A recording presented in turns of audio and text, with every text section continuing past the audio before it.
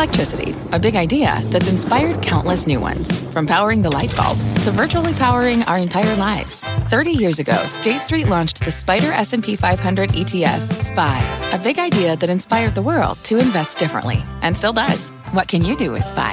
Before investing, consider the fund's investment objectives, risks, charges, and expenses. Visit ssga.com for a prospectus containing this and other information. Read it carefully before investing. SPY is subject to risks similar to those of stocks. All ETFs are subject to risk, including possible loss of principal. Alps Distributors, Inc. Distributor.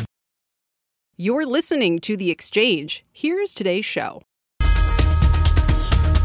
Thank you, Scott. Hi, everybody. I'm Kelly Evans. Here's what's ahead. Breaking up big tech. As Washington sets the stage for a crackdown, would forcing Facebook to split with Instagram really be a punishment? Would it even unlock more value? We'll dig into all of that. Speaking of unintended consequences, will the push for green energy send oil prices soaring? We'll tell you who could feel the pinch. Plus, the street likes oat milk, Microsoft likes video games, and Elon Musk likes Bitcoin, at least for today. We have all of that ahead, but we start with today's markets. Dom Chu is here with the numbers for us. Dom? All right, Kel, they may like Bitcoin, but they don't like the market so much overall today. But you can see there the losses right now are fractional with regard to the Dow Industrials, just down about 260-some points, 0.75% downside, 1/3 downside, 13 points to the downside for the S&P. 42.34 the last trade there. Remember, record highs we did set on Friday, so not too terrible in terms of context overall.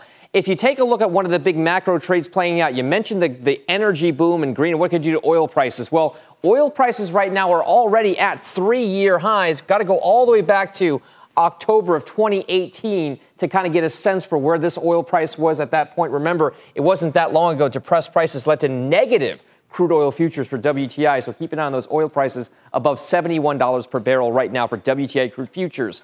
Take a look also at the cryptocurrency industry. Coinbase, MicroStrategy, Square, and Riot Blockchain. Some of these stocks are very much associated with that Bitcoin and or cryptocurrency overall trade. Up big so far today after we are seeing some of that move higher in Bitcoin prices thanks to Elon Musk's slight positivity about things with Bitcoin.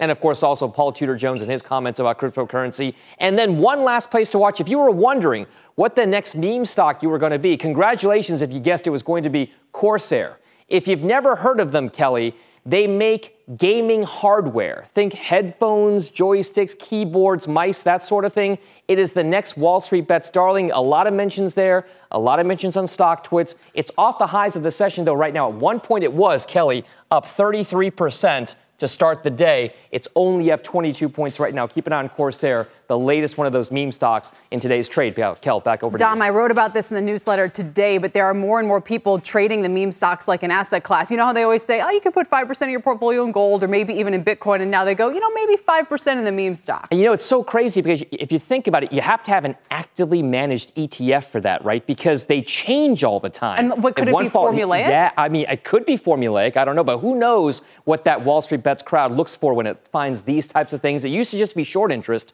but some of these ones maybe aren't as heavily shorted as some of the ones that we've seen before, like GameStop or AMC. Still, Corsair, who would have thought? That's a great point. Dom, we appreciate it. Dominic Chu. Meantime, Congress is cracking down on big tech, introducing bills to make it easier to break them up and harder for them to consolidate. Will this finally end the company's dominant market performance, or could it potentially create even more value for shareholders? Joining me now is Paul Meeks. He's the portfolio manager of Independent Solutions Wealth Management and the Wireless Fund.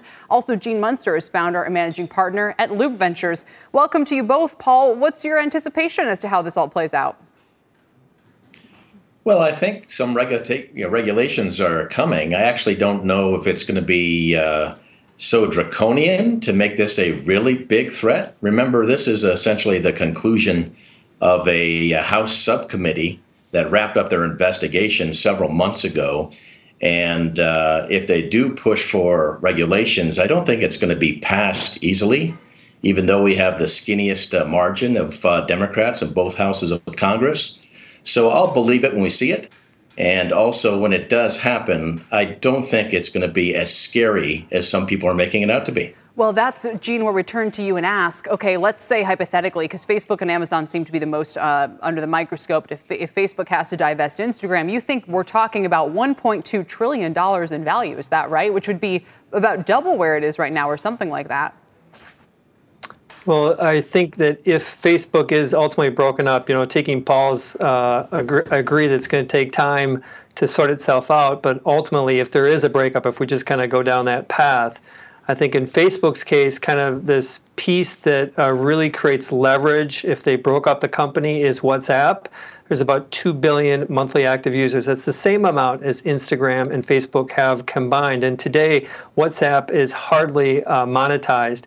It will never monetize to the full extent that we see from the Facebook and Instagram, but it could at a 25% pace. So you just look at that piece alone, that could be 200 billion. You look at messenger shops, that definitely has value. I do caution that there's something philosophical that I'm in opposition to Facebook and kind of what it does to kind of our lives. And but ultimately, this is a company that has a lot of levers, and I think in the near term, whether it's broken up or not, it's likely going higher. Well, and I should correct myself because Facebook's actually in about a $950 billion market cap now, Paul. I guess I was caught up in, 2020 or I don't know when it was back at $600 billion. Feels like yesterday. So we're already talking about nearly $1 trillion in size for this, joining the likes of Apple and Microsoft. We don't really hear those other two companies quite so much in the crosshairs. So is this really just going to be a Facebook and Amazon story? Well, one of the things that's happened, and I think it trumps all the stuff that is potentially coming down the pipe from the feds with regulations, is there's been a explosion in digital advertising.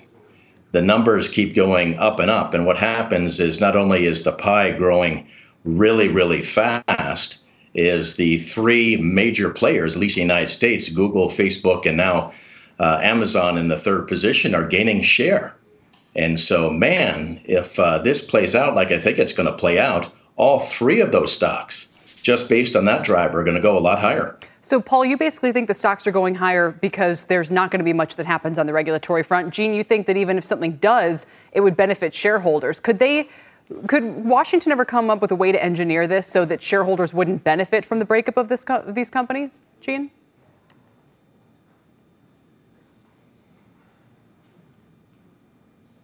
Yeah, his audio dropped. Gene, just hold your thoughts for a second. Paul, I'll ask you the same question. Do you think Washington could ever engineer this in a way to deliberately make sure that shareholders wouldn't benefit from, say, Facebook spinning off Instagram or WhatsApp? I don't think that would be their intent. Of course, their intent is to protect folks' privacy and also cybersecurity concerns. So if they took the most possible draconian measures, maybe, but I don't think that's in the cards. Paul, final question then. Is your advice to investors to stick with these big cap tech companies, the FANG trade, if you want to call it that, for lack of a better term, and ride this out for years to come? I mean, are there any other ways to play the consolidation that you're describing, and any risks to the fact that people will go, well, wait a minute, these companies do keep getting more powerful, and we are really insistent on trying to stop that or create more competition? So first of all, among the FANGs, I like these three that I mentioned, not necessarily the rest of that crew. So that's one point to make. Also, Kelly, you've covered technology like I have for a long time. There's always innovation. There are always new things. Yeah. I think we can hold these three companies as a core to tech portfolio for many, many years, but there'll be many opportunities, fast and furious. There always are. Gene, is it ever appropriate to ask if allowing monopolies is good for competition? Because monopolies get big and boring and they don't continue to innovate. They don't necessarily create new products. They kind of focus on their core business, for example, advertising, and they monetize that, and they don't really care about anything else. I don't care what they tell you. So if you look back to the instance of kind of the Microsoft transition to the mobile phone, which they completely missed, some say it was because of regulatory scrutiny, but others say they would never have gotten on that boat. If you let these big tech platforms just continue to do what they're going to do, to Paul's point, will the next frontier for technological innovation still pop up elsewhere? I think it will, and ultimately these big companies are looking to acquire different assets. I think that the need for, we do a lot of work in earlier stage companies too. I think the need for tech and these companies to continue to acquire this is a huge opportunity. If you look at Apple, they do more than 60 acquisitions a year. You usually don't hear about those. Wow. And so I'm a big believer that ultimately is competition does win. And so I think that regulators will fall in line with that. It's going to take time for it to sort itself out, and investors are going to have to be patient as this moves forward. But I think these tech companies will end up on top.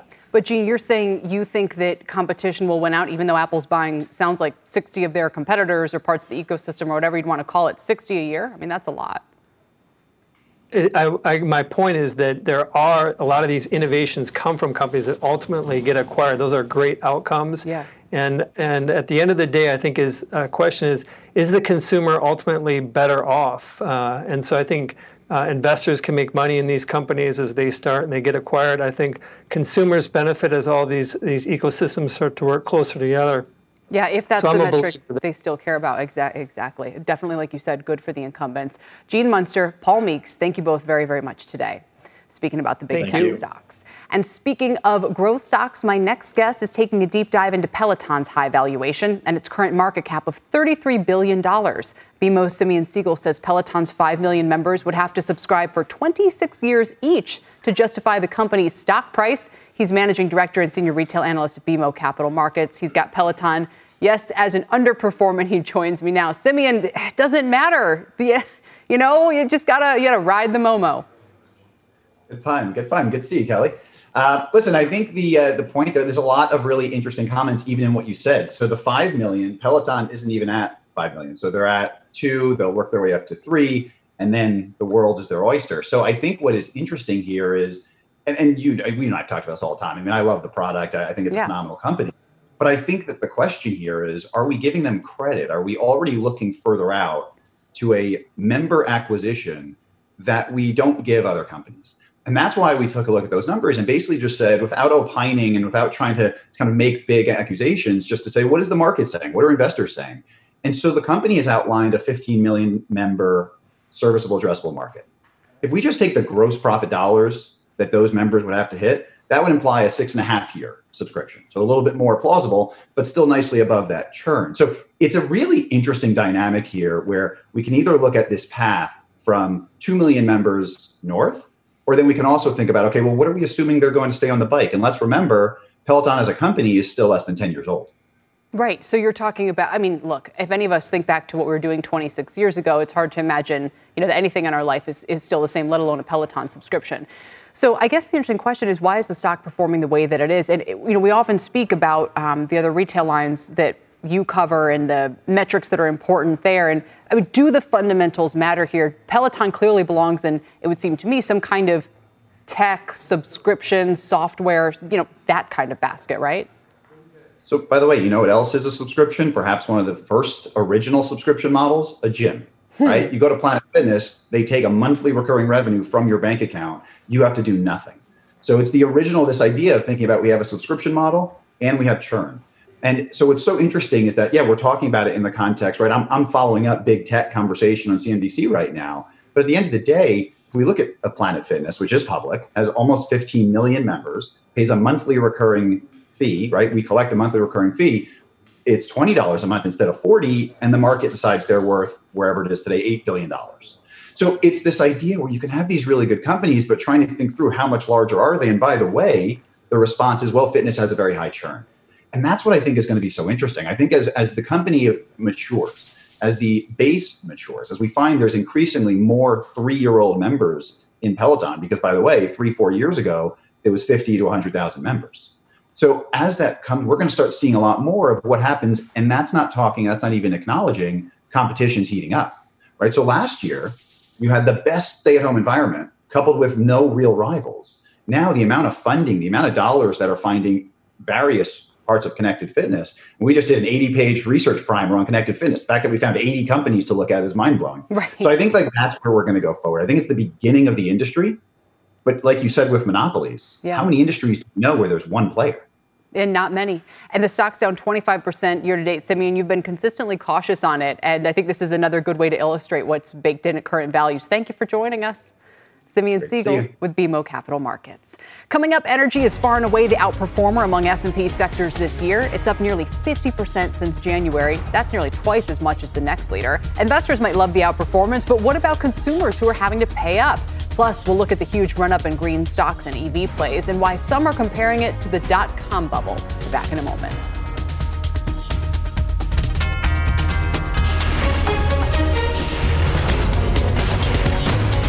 This is The Exchange on CNBC.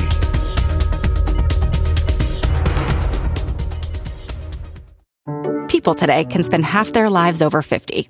So it's good to be financially ready for what's important to you as you get older, like a family vacation.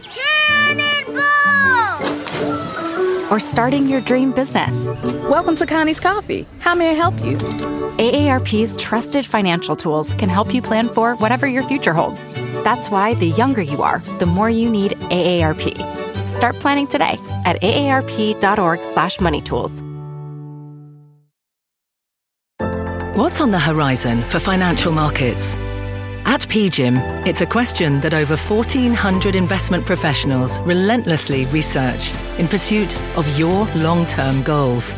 Specialized across asset classes, but united in collaboration, our teams provide global and local expertise. Our investments shape tomorrow, today. Pursue your tomorrow with PGIM, a leading global asset manager.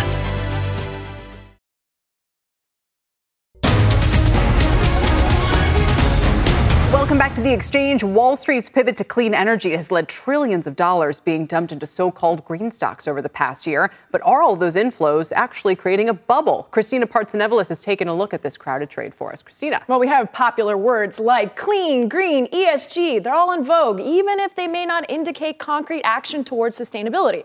Although there's been massive inflow of investments into the sector, clean energy stocks are among the biggest laggards year to date. So take, for example, these popular clean energy ETFs, TAN, which is a solar one, ICLN, down roughly hovering around 20%, even PBW down double digits. And we have a similar story when we look at the individual company level, a sea of red across the board that we can show you on your screen. And index provider MSCI says renewable energy stocks is as crowded a trade as technology stocks were at the height of the 1999 dot-com boom. A bold statement, right? So the debate rages on. Are these energy stocks worth their weight in green? Listen in. We think there is a green bubble. We think you can see it evidenced by companies with zero revenue. A lot of these EV companies with zero revenue being valued in the multiple billions. We think the bubble has already begun to burst. We think the true bursting happens in the second half of this year. Whereas others say this is really about a long-term play. Funds are continuing to repurpose to sustainable mandates. And so I think that definitely indicates that the trend will continue. I did take a look just earlier today, and assets, at least in the US, have continued to grow up into the second quarter. Although some argue there could be a disconnect from the underlying value or assets of these companies, which pretty much defines a bubble in itself, right? The value of the assets and the market cap that we're seeing right now. But the general consensus is this is a long-term push. Right. So how do you push out those greenwashers, those that are claiming they're ethical, right, and using those vogue words, those buzzwords? Right. That's something that's going to take a little bit more time. Well, and the interesting thing to me about the green bubble is that the performance isn't there. I mean, these stocks have been terrible stocks. So it's bizarre because you have people absolutely piling in. The performance has been terrible. There's no profit. There's no sign of a turnaround. It seems to be this idea of please just take my money and do something with it. And I don't know if it's for the benefit of the investor to earn some sort of credential. Obviously, many people really want to see this transformation happen, but the only thing missing in this bubble seems to be the performance. Which is why we'll most likely see consolidation in the space over the next while. But it's going to be those that are, greenwashing that may be pushed out. So it's for investors, it's a matter of keeping an eye and paying attention. And the regulations are going to change going forward, too, because the UK is looking into that. Right, to say here's who can actually call themselves one of these kinds of stocks. Exactly. By 2022 is something they're looking at. It makes sense, because right now it's so ephemeral. Christina, thank you. Thank you. As we discuss all this, demand for oil is still increasing. So here's the question. Will the push for green energy, will all of this investment into this next wave of stocks create a shortage of the oil we're using today? My next guest says we need both traditional and clean energy, and he's not concerned about an oil supply squeeze. Let's bring in Rob Thummel. He's a portfolio manager and managing director at Tortoise. Rob, so the Journal has a great sort of takeaway on this where they explain the reason why a lot of people think oil could be headed $70, $80, even $100 a barrel is because look at what's happened at Exxon, look at what's happened in Shell. Oil companies are basically being pressured by their investors not to pump more oil. Yeah, Kelly, you're exactly right. So if you look over the last, 2010 to 2019, hundreds of billions of dollars were put into the oil and gas sector, and the returns were negative. So as we moved into 2020 and beyond, we've got a new set of management. new set of investors, and here's what they're clearly saying. They're saying to all of these oil companies and these natural gas companies, return cash to us. Show us that you're a good business. And the energy companies and managements have responded, and their stock prices have responded. So the sector in general has gone from the worst performing sector from 2010 to 2019 to this year being one of the best performing sectors in the S&P 500. Yes. And we think that this trend will just continue. So it turns out that oil investors should have been pounding the table for ESG all along. The one thing oil investors should be campaigning for is for ESG investors and funds and what have you to make them divest out of oil, because it's incredibly bullish for the energy price. My point is there's no way this can be sustainable. You can't tell me that energy stocks can continue to perform well simply on this idea that the price per barrel is going up, but there's going to be less and less of it pumped and used over time. Or can they? Well, a couple things, though. So obviously commodity prices have an impact on certain energy stocks, especially the oil and gas producers. And so with the expectation of less capital, the expectation is we'll continue to have lower supply, but demand continues to stay the same. So as a result, the commodity prices have just risen accordingly. However, here's the other important point and why energy stocks could potentially continue to outperform, even in an environment where this decarbonization megatrend really just continues for decades going forward. Because some of the energy companies have gone from resisting this decarbonization trend to embracing and now participating in decarbonization. And that's really important because a lot of energy companies will be part of this energy transition and they'll be winners as a result of that. But are you really telling me that the likes of the oil majors are performing well this year because they're transitioning their businesses? I mean, are the economics of these new businesses better than the economics of the old one, which is now becoming more attractive as oil prices rise? Well, I think the bottom line is the cash flows of the underlying companies have improved. And we all know that the cash flows will drive stock prices higher. Obviously, higher commodity prices have helped, especially the majors and other companies as well. But it is the fact that these oil CEOs and Exxon and Chevron in particular are embracing, looking for opportunities to participate in new technologies that could really accelerate the pace of decarbonization. And so what are some of those? Well, carbon capture is a big opportunity. Hydrogen's a big opportunity. Renewable natural gas is a big opportunity. Who can actually pull that off? A lot of people think that potentially that could be some of the big majors. And if they do, that will accelerate their growth profile as well. Final quick question, Rob. So again, to kind of illustrate what seems like a strange paradigm for these stocks, you have major divestment pushing up oil prices for a key sort of input to the business cycle and something that consumers pay a lot for every day. That's got to lead to demand destruction at some point, or no? I mean, are consumers or businesses or others who use oil and oil byproducts going to push back on these higher prices and create demand destruction, or are they going to be able to take it?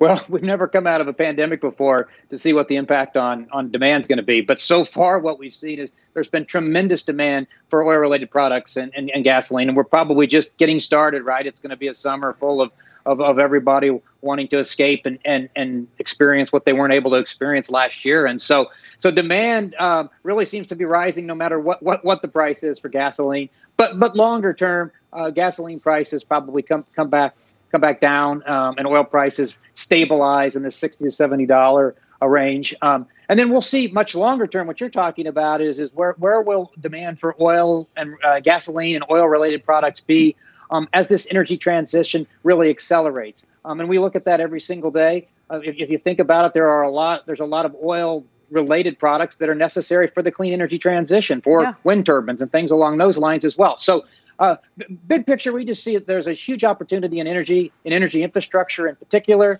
And there's a lot of cash, a lot of dividend yields that will be coming out of the energy sector. And investors, we think, want dividends, especially in an environment where we've got a 10-year that's so low. Absolutely. Rob, thank you, sir. Appreciate it today. Rob Thummel talking through what's happening on the oil space. Coming up, Wall Street is out with a slate of initiations on Oatly, nearly a month after its IPO. The alt milk stock is up 33% from its debut, although it's down almost 7% today. Can it avoid going sour? We'll explore. As we head to break, a reminder that June is Pride Month. All month long, CNBC is spotlighting contributors, business leaders, and our own on-air anchors and producers. Here is GT Living Foods CEO, Dave.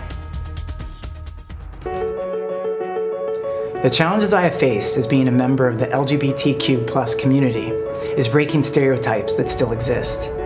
Since being an openly gay executive is still relatively new in the business world, there are many misconceptions about our skills and our strengths. That's why it's very important to defy labels and disprove antiquated perceptions.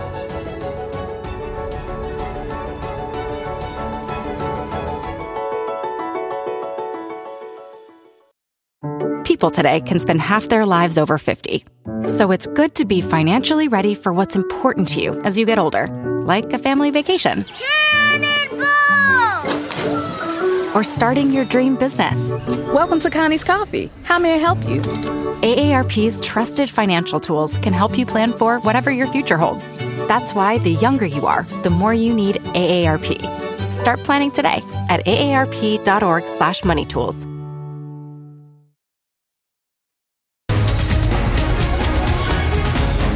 Welcome back to The Exchange, everybody. Let's get you a check on the markets, which have kind of a 2020 feel to them. Why? Because the Nasdaq is outperforming today by 0.4%. The S&P is negative by 0.25%, and the Dow's down 238. That's 0.2%. It's pretty much near its session lows. More on that in a moment. Some of the movers this hour include Goldman with a double downgrade to sell on Ferrari, saying they no longer expect the automaker to try to make up the volume that was lost as a result of the pandemic. Interesting. Their race shares are down 3% on this news, and they're also on pace for their third straight monthly loss. For more on the call and the details, head over to cnbc.com/pro. And let's check on the vaccine makers after Novavax said its 2-dose COVID shot is 90% effective overall. It plans to file for FDA authorization later this year. If granted, it would become the fourth vaccine approved for emergency use in the U.S. Novavax shares down about 1% today. Biggest mover in the space is actually Moderna, out 5.5%. And we are getting some news from the UK where Prime Minister Boris Johnson is delaying his plans to lift the COVID-19 lockdown restrictions by a month,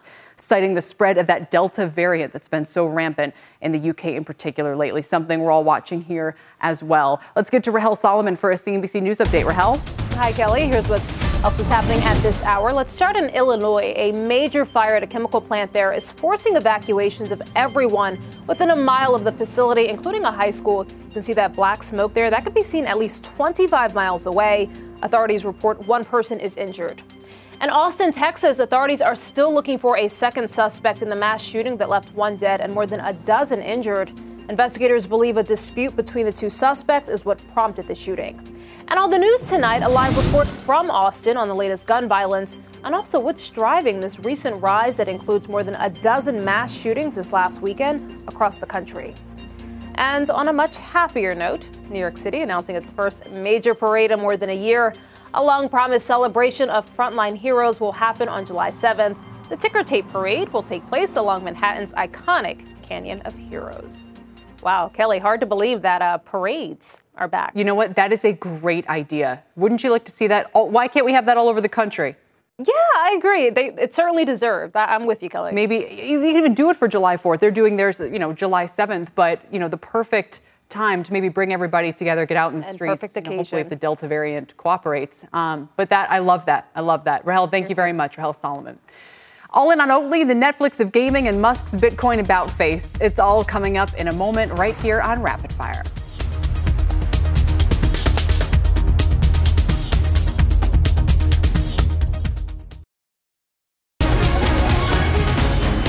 Welcome back, everybody. Let's catch you up on Oatly and a few other things that should be on your radar. It is time for Rapid Fire. Here to break down the headlines are Michael Santoli, CNBC.com Steve Kovac, and Axios media reporter Sarah Fisher.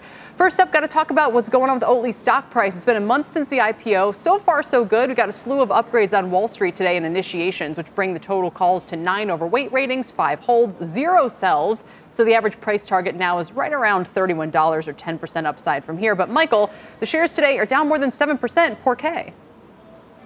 Well, 10% upside for a stock that's already kind of come out with a lot of hoopla probably doesn't seem all that impressive. If you look at the details of even the bullish calls, the price targets are based on things like 14 times 2022 forecast revenues, 10 times 2023 forecast multiple. So it looks like there's still just a lot of room and time for this to grow into anything like the current valuation, even if it is kind of a better mousetrap, so to speak, and maybe the flavor of the moment in terms of addressing a huge potential market. But it's come a long way, even just out of the gate. Right. It's up about 30% over the past month, Sarah.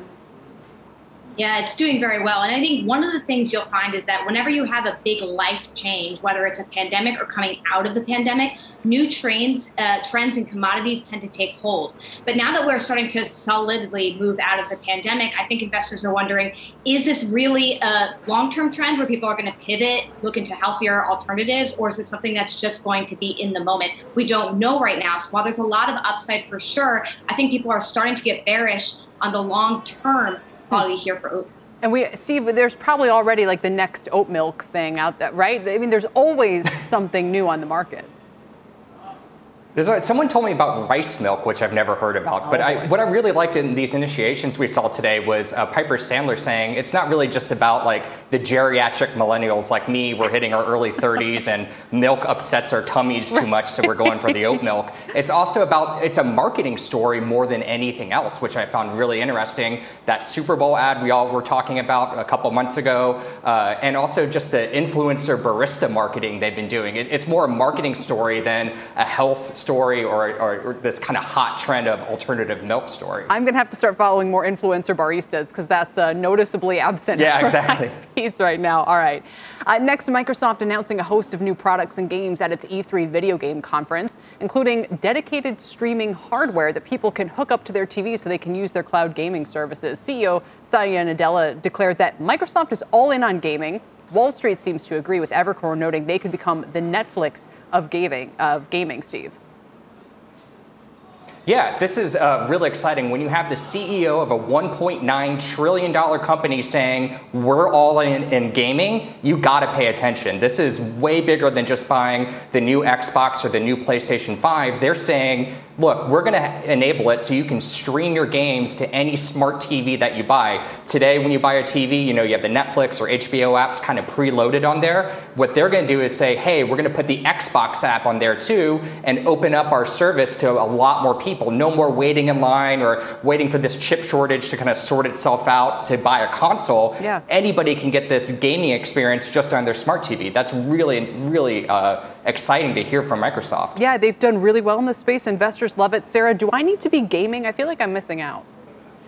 You are missing out. It's the fastest growing medium out of all the beats that I cover, which is everything from music to esports. It's absolutely massive. And Microsoft is very specially equipped to take on gaming and streaming in the cloud. I mean, remember, there's only 3 major players in the cloud. That would be Google, Amazon, and Microsoft. But Microsoft's the only ones that have made real investments in both a streaming technology for gaming, but also the content. You'll recall that over $7 billion acquisition of Bethesda Games. They now have the perfect trifecta to really take this on in a way that Google has not been able to. They've backed down, and Amazon has not really shown an interest.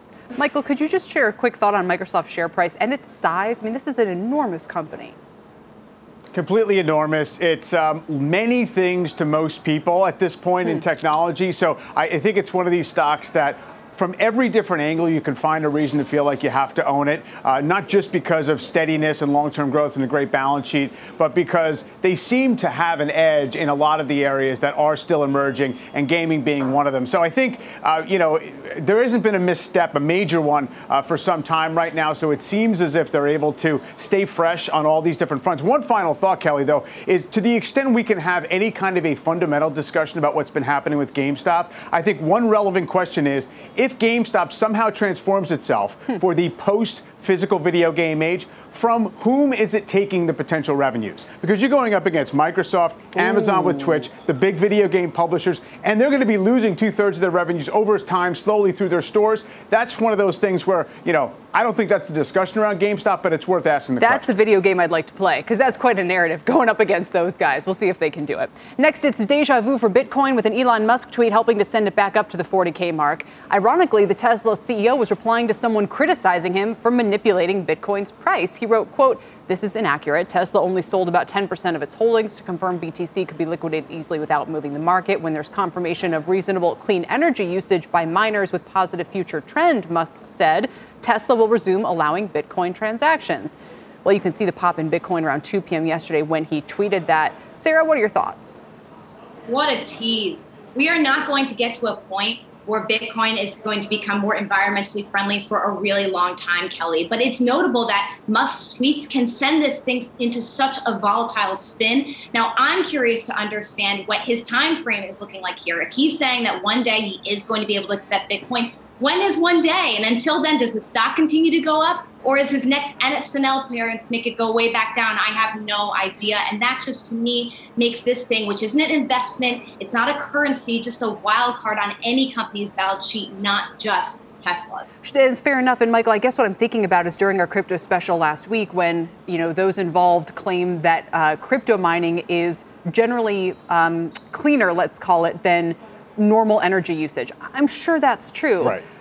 If that's the case, then people either don't have a case to make, or their case is we just don't want any energy, especially any of the old energy mix, to be used for Bitcoin mining. So until or unless we outlaw that, there's nothing. I mean, it's kind of part of the trend, right? It's all part of the trend. I mean, look, Bitcoin mining uses a higher share of renewable energy than the standard usage of electricity, yes. But it's a massive incremental usage of power that didn't exist in the world several years ago. And so you're still using more dirty energy than you would otherwise have. But I think really when it comes to this is retroactive reasoning all along the way with Musk, it appears. They just had to sell a few thousand Bitcoin to know if that would tank the market. 50,000 trade a day on average, many days more than that. There was no need to dump Bitcoin to find out if the market could handle Tesla selling a few thousand Bitcoin. It just seems very suspect rationale all around here. Well said. And speaking of Tesla, we also have this cryptocurrency set to get a big upgrade in November. It's called Taproot. It's designed to increase efficiency and privacy. Analysts say it should also make it more useful to developers by letting them build applications, which is kind of, Steve, the appeal of Ethereum and all of these others. How big a deal, is Taproot? And again, this is something that people in the Bitcoin community, let's call it, they're way ahead of these trends, right? So by the time we're talking about it, it's either priced in or, you know what I'm saying? Like, tell me what you think all the significance is here, Mr. Kovac. Was that for? Oh, that's for me. Okay, sorry. Yeah, I think the significance is it's catching up to Ethereum. What this upgrade, this Taproot upgrade does is it makes it better to do those blockchain contracts that's kind of like Ethereum's superpower here. Is it priced in? I don't know. That was my first thought is when this goes live or supposedly goes live later this fall, will that affect Ethereum prices and will Bitcoin's dominance just take off and leave Ethereum in the dust? That's what I'm the most curious to see. And we look at the price action today, Mike, of Bitcoin, which is back above 40,000. So you have the Musk tweet, you have the Taproot news. And what did Paul Tudor Jones say about it? Well, he said he thought it was like a core 5% holding as a diversifier, and it's basically just math. It's understandable, it's transparent, and as somebody who comes from his background, he says you might as well own some of it. So I think that's actually pretty consistent with a lot of big investors thinking right now. But that shows you that it's being treated as kind of a digital gold, as many have said before. And what this Taproot thing is, okay, maybe it creates more versatility in how it's used in a practical manner, but it's almost like, oh, we found a new use of physical gold in electronics. What does that mean for the price of gold? I don't know. You tell me how much of the price of gold is investment demand versus practical usage, and then we can talk about what it means for the long-term we don't price. Usually marry gold trends and technical analysis to like jewelry trends. Here on air. That's right. Maybe Bitcoin will be different. Guys, thank you all. It's been a pleasure today. Michael Santoli, Steve Kovac, and Sarah Fisher of Axios. Coming up, you may have noticed your Uber rides, your Airbnb stays, they're all getting more expensive lately. We'll take a look at the end of the Millennial Lifestyle Subsidy and what it means for both customers and companies right after this.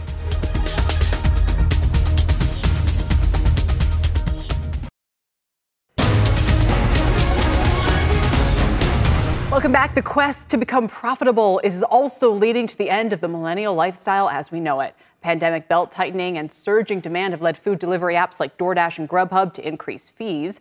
Airbnb is charging 35% more for vacation rental these days. Uber and Lyft rides cost 40% more now than they did a year ago. My next guest is the author of a new op-ed called Farewell Millennial Lifestyle Subsidy, and he says this is actually a sign of progress both for the economy and society. Let's bring in Kevin Roose. He's a tech columnist for the New York Times. Kevin, you've been crushing it lately. Welcome. It's great to have you here. Hey, Kelly, good to see you. Perhaps my favorite story of yours that we talk about all the time is the YOLO economy, of which, that's probably a whole separate discussion, but it does seem to underpin all of the quitting and all the different things that are going on right now.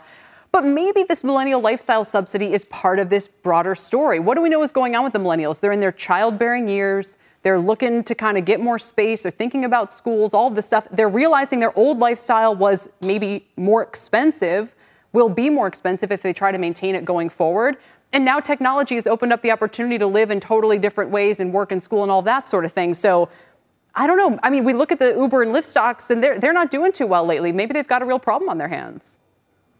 Well, I think we're coming out of this kind of golden age of these subsidies, these sort of investor-backed startups that were offering services for, frankly, less than they should have.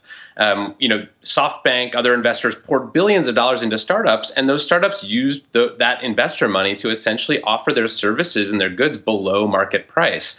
And so what that resulted in for plenty of us was that we got cheap Ubers and cheap Airbnbs, cheap food delivery, cheap scooter rentals. I ran some numbers on Bird, one of the scooter companies, and found that in 2019, they were losing $9.66 for every $10 in revenue.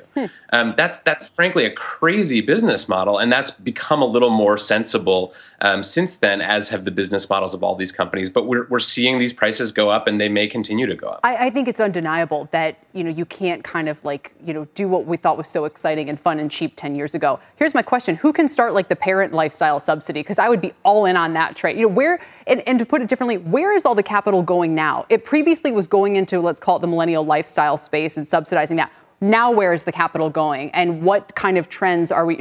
I look at my husband's in insurance now. I look at all of those startups and wonder, are they really going to be viable over time? What are all the different ways that we are thinking that something's cheaper than it actually is? Well, there's still some of it happening in this kind of sharing economy. There are now these fast delivery apps that people talk about, these sort of 10-minute delivery apps that are getting a lot of subsidies from investors. You also see some of it still in some of these companies. I mean, Uber, Lyft, Bird, these are still not profitable companies. So there is some subsidy still taking place there. But I think we're seeing that amount going into, maybe crypto startups or fintech. I mean, there are lots of, so if you just follow the VC money, you see where services maybe are being offered below their true cost. Is this just you frustrated at how much, how long it takes to get an Uber, Kevin, how expensive it is? It is an undeniable thing that we thought we were going to have this whole delivery economy, this on-demand economy. Is that even going to be viable now? Well, it may be, but it may just be a luxury. Maybe it was supposed to be a luxury all along, and we just had kind of this deflationary pressure on the prices of all these things from these venture capital investors.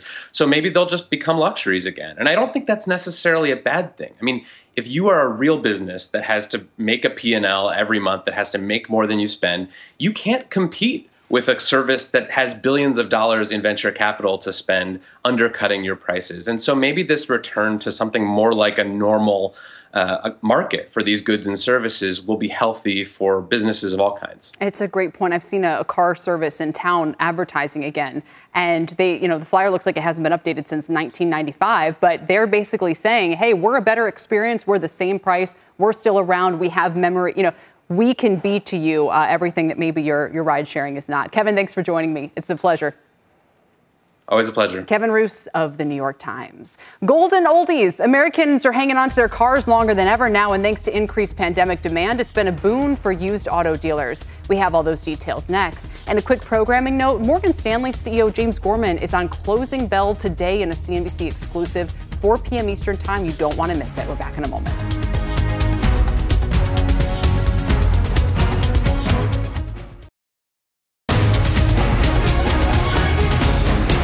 Welcome back. The pandemic increase in demand for used vehicles, plus drivers hanging onto their existing cars longer, has increased once again the age of cars on the road. Phil LeBeau is here with the latest numbers. Hi, Phil.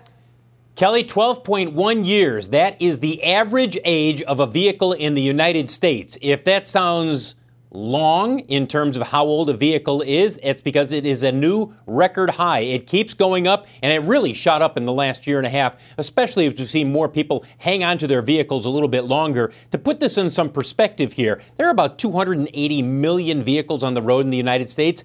Guess what?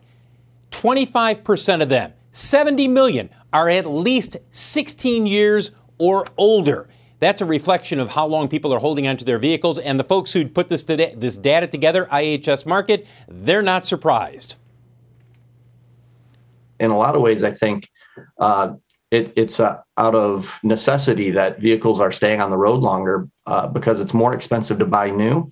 And so you have to squeeze more value out of that vehicle for a longer period of time. All of this is good news for the auto dealers, whether it's on the new side, on the used side. They're all benefiting from people who are buying used vehicles. Remember, the new vehicle dealers, they have as big a business on the used side as those who are strictly dedicated to the used market. Bottom line is this, Kelly, people are holding onto their vehicles longer. And look, the reliability continues to improve every year. So the vehicles are no longer like 30 years ago, where after 10 years, it was, ready to go to the trash yard. They can last a lot longer. So, point well taken, Phil. We're also watching the GM shareholder meeting, which is going on right now. Dividend, a big question, the prospects for raising it. What do you hear so far? Prospect for reinstating it, Kelly. They suspended it last year when everything happened with the pandemic. Mary Barra was just asked about 3 minutes ago. She said, nothing new. We will revisit the issue and may have some news a little bit later on this year. Okay, so kicking the can down the road there. GM shares, by the way, only down about 1% on that. Ford also, Phil, we should mention, outperforming. Both of these stocks pretty much outperforming Tesla, I believe, year to date.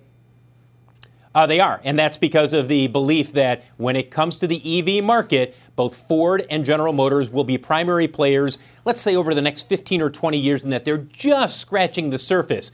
By comparison, Tesla, since the beginning of the year, people have said, look, they already had a heck of a run-up.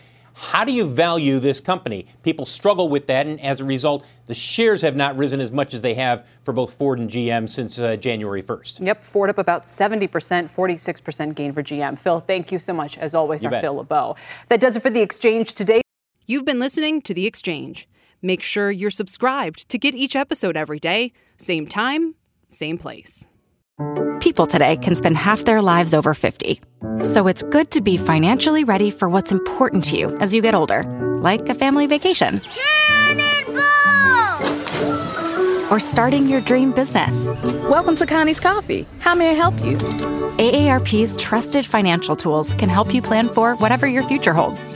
That's why the younger you are, the more you need AARP. Start planning today at aarp.org/moneytools.